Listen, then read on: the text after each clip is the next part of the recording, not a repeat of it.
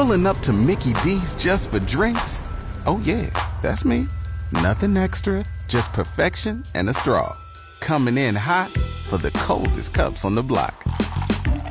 Because there are drinks. Then there are drinks from McDonald's. Mix things up with any size lemonade or sweet tea for $1.49. Perfect with our classic fries. Price and participation may vary. Cannot be combined with any other offer. Ba-da-ba-ba-ba. The Audio Vault on 94.1 San Antonio Sports Star is brought to you by AA Best Bail Bonds, 225-2121, or online at mybestbailbonds.com. R&R in the morning on 94.1 San Antonio Sports Star.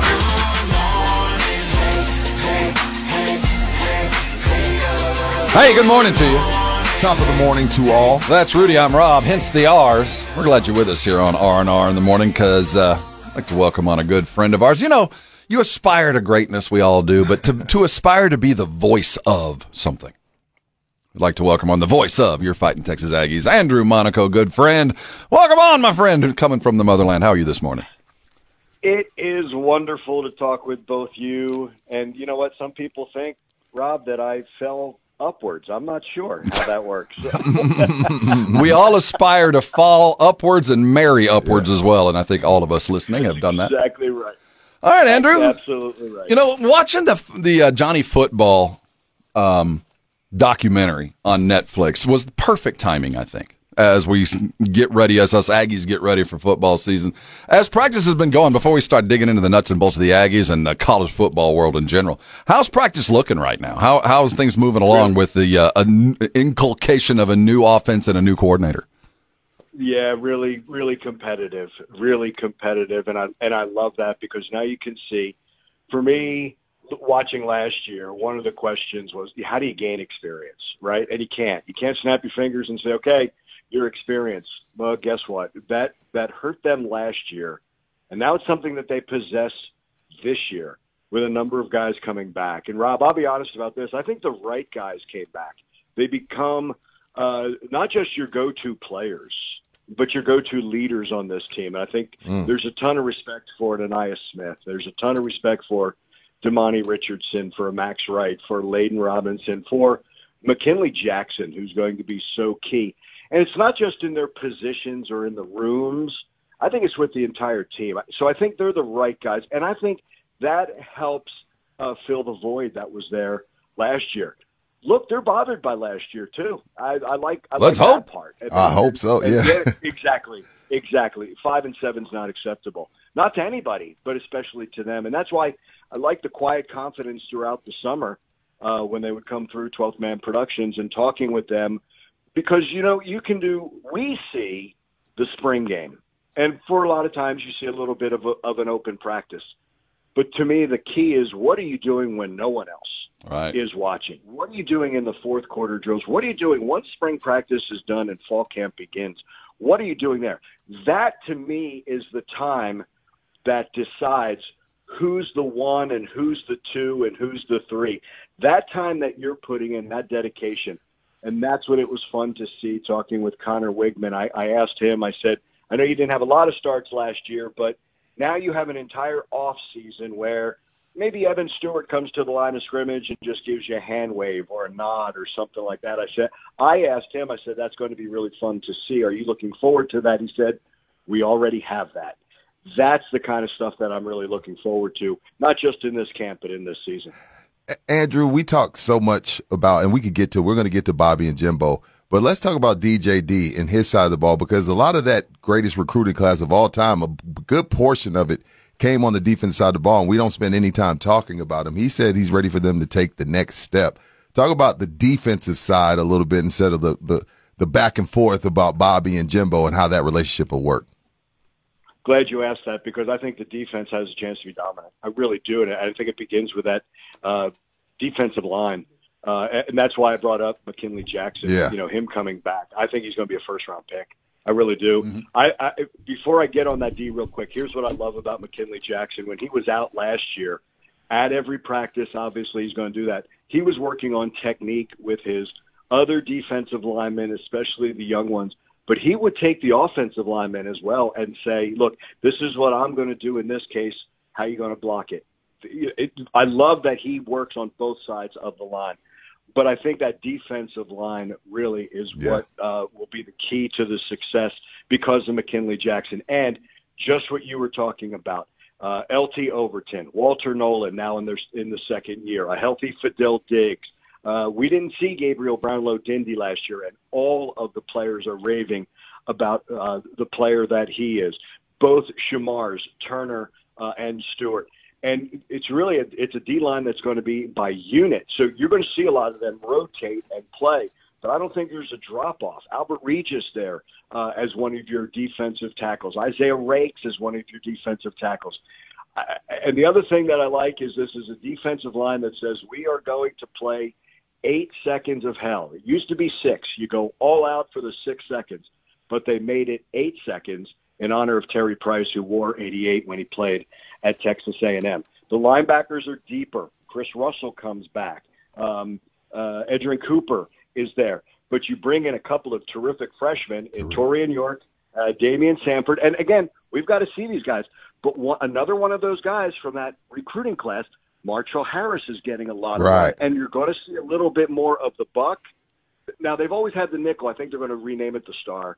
But you're going to see a little more. It's a good name. We like that. That rusher. I knew you guys were going to love that name, and that will be Bryce Anderson.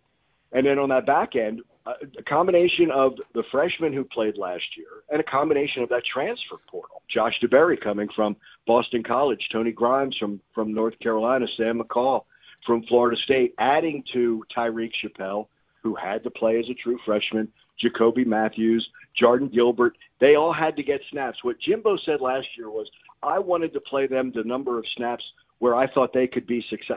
I wanted to play them. I didn't want to have to play them. Well, with all the injuries, they had to play. Mm-hmm. Here's the upside of that. They got to play in the SEC. They got to feel what it was like to play with that speed against that talent. And here's why I say there's a quiet confidence. They know they're good. They know they can play on that level, and they like the success that they had. So I really think that this defense, I think a second year under DJ Durkin is also impressive, but I think he's got a little more talent than he's had in the past. Like I said, I think they're deeper and more talented at every position. Are there still questions? Yes, but I think they're going to be answered pretty quickly. We talk about questions. Andrew Monaco, the voice of the Fighting Texas Aggies, which you will hear all season long as we are home of them Aggies, so we'll get you going early on and keep you all season long. The transition this year with the addition of Bobby Petrino, what are you seeing in just the offense? What are the primary differences that the Aggie fans are going to notice when we see them against New Mexico? A little more motion. I think you're going to see more motion. Running backs out of the backfield to become an extra receiver. You're going to see multiple sets. You're going to see a couple tight ends. You're going to see the receivers. You're going to see them play a little bit everywhere. It's not like this guy's just here. Now, you're always going to have the X, Y, and Z positions. Right. I get that. But I don't think it's going to be just, this guy is just an exclusively over-the-middle guy. And more than anything, I think Bobby had a chance to talk with the media, and obviously we knew what happened in the off season and addressed and everything, saying, he had a chance to go to UNLV, but I think it was an opportunity to work with Jimbo Fisher, and I think it was an opportunity to work with this talent. I'm not going to lie about that. I mean, this wide receiving core. He's never had anything like this. I don't think so. Not under Jimbo, and I dare say, and I'm going to have to ask Ryan Swope, and I'm going to go back to Shea Walker, who played under Jackie Sherrill, if they've had this much talent. Let's slow down with Shea. That's a long time ago and a very good team way back then. Earn that. That's my guy, though. That's my guy. That's my first Aggie that I worked with doing football. We were down there. We did some high school and college football together. I love Shea. We hope they achieve this kind of Shea. Andrew, is Connor if you put three receivers out there, if you put 3 receivers out there, right? Yeah. Pick your 3. You're leaving a talented guy. That's why you can go 4 or 5. Let's say you go just by number. Okay, 0 Anias is going to be out there. 1, E. Stu's going to be out there, right? 3 is now Noah Thomas. Where's Moose? Okay, where's Micah Tees? Where's Robert Cottrell? Where's Jade Walker? And see, that's what makes me excited about it. And it's an opportunity to do all of that, as well as get your running backs which that becomes a question. Who replaces Devon? It's not easy. But that with that talent, now add the tight ends who I believe are those. I believe tight ends are becoming hybrids. You still have to block. You still have to be in that offensive line fraternity, but you also have to catch. But it's a second year now for Donovan Green. Max Wright being back. Theo Mellon-Orstrom has really emerged. Jaden Platt is a freshman who's played very well. And Jake Johnson is healthy, and that's a 6'6" target that possibly his brother will be throwing to. That's what I like. I like the weapons that they have for sure. Everything we're hearing right now, joined by Andrew Monaco, radio play-by-play voice for Texas A&M Aggies. Everything we're hearing right now about Jimbo and Bobby is kumbaya. Everybody's getting along. Everything's good. Week 7, will that still be the same when things – it's the SEC. You're going to lose games. Everybody's going to lose games. Everybody's not Georgia. Everybody's going to lose games, and things are going to be big games. We saw it. We see it all the time. Come week 7, week 8, will it be all kumbaya and everybody's happy-go-lucky by then? What's the record? 4-3. How are they playing? 4-3. No one's going to be happy. You know what I mean? That's true. That's true. Why weren't the stories of Jimbo at Darryl Dickey's throat last year? Here's my problem is, and this is why I hate talking season as I talk. Right. The narrative about Bobby Petrino never came out of the Bright Slocum complex. It came from someone else who said, I didn't get along with Petrino. Oh, they'll never get along. And the Aggies, why do we address – you guys know, Jimbo doesn't care about the outside world, right? How am I going to win? And Bobby and Jimbo know one another, and it does work. There's going to be a lot of similarities. Look, I'm here. If you don't have an offensive line, I don't care how much talent you have. It doesn't. You can't have Connor Wigman get Evan Stewart the ball if he's not standing up, right? You have that. Max Johnson can't hit his brother, Jake Johnson, if he has no time to deliver the ball. Defensive line, if you're giving up, if you're getting gouged on the run game, and the run game wasn't good last year, the pass game was great on defense. Oh, wait a second. We're going back to winning in the SEC, and that means winning in the line of scrimmage. This team's still going to run the ball.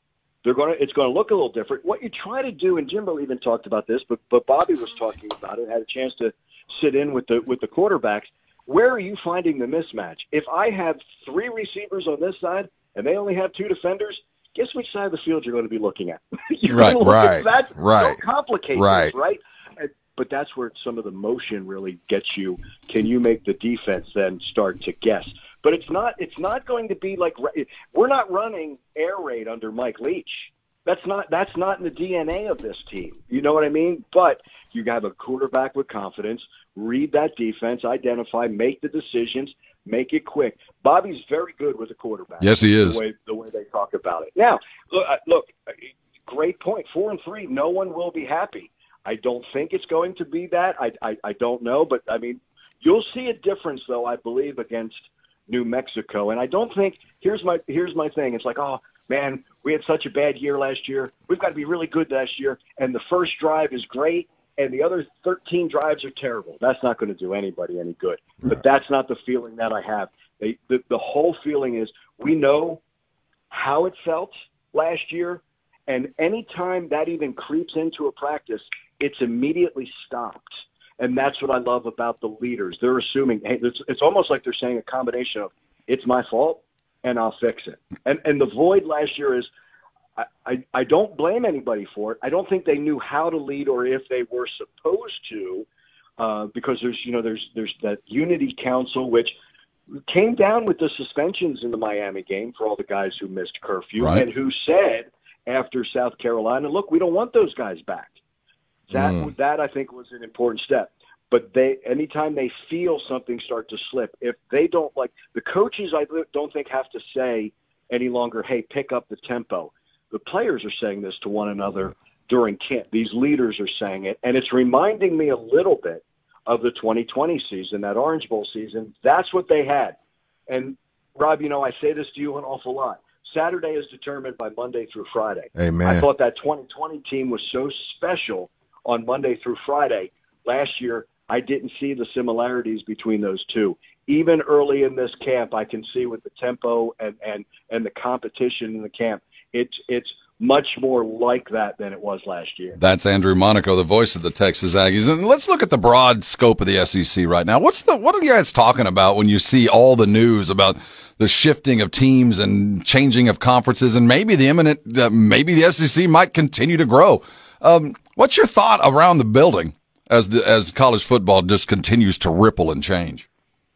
It was the right move, wasn't it? To be in a conference where you're not questioning Genius how move. many members are going to be here tomorrow. Yeah, it really was. It really was. And again, you're looking at a chance next year, 2 more teams coming in. I think you're looking at a conference that is proactive, not reactive, or in the case to me of the Pac-12, made no move, not proactive or reactive. It was neither. And I don't think there was that kind of communication between the schools of, are you happy, are you not happy? Obviously, Colorado wasn't because they bolted as quickly as they could. Obviously, what USC and UCLA did to kind of start that chain reaction. But to not be gauging what Oregon and Washington were going to do, who at the time become the linchpin. You don't hear of anybody wanting to leave the SEC. Schools want to come in. Great point. And again, obviously, it's money is a big part of it, right? I totally get that, and the TV contract and that. But it's nice to be in something that is really solid, and you see what else is going around. I think you can feel for it, for the other schools and this and that, but know that it was the absolute right decision 13 years ago. Andrew, what are y'all telling people like myself who I just want to be entertained? I don't have any stake in it. I'm not an Aggie at all. What are y'all telling people that just fast forward me to 2024, get me to Texas A&M?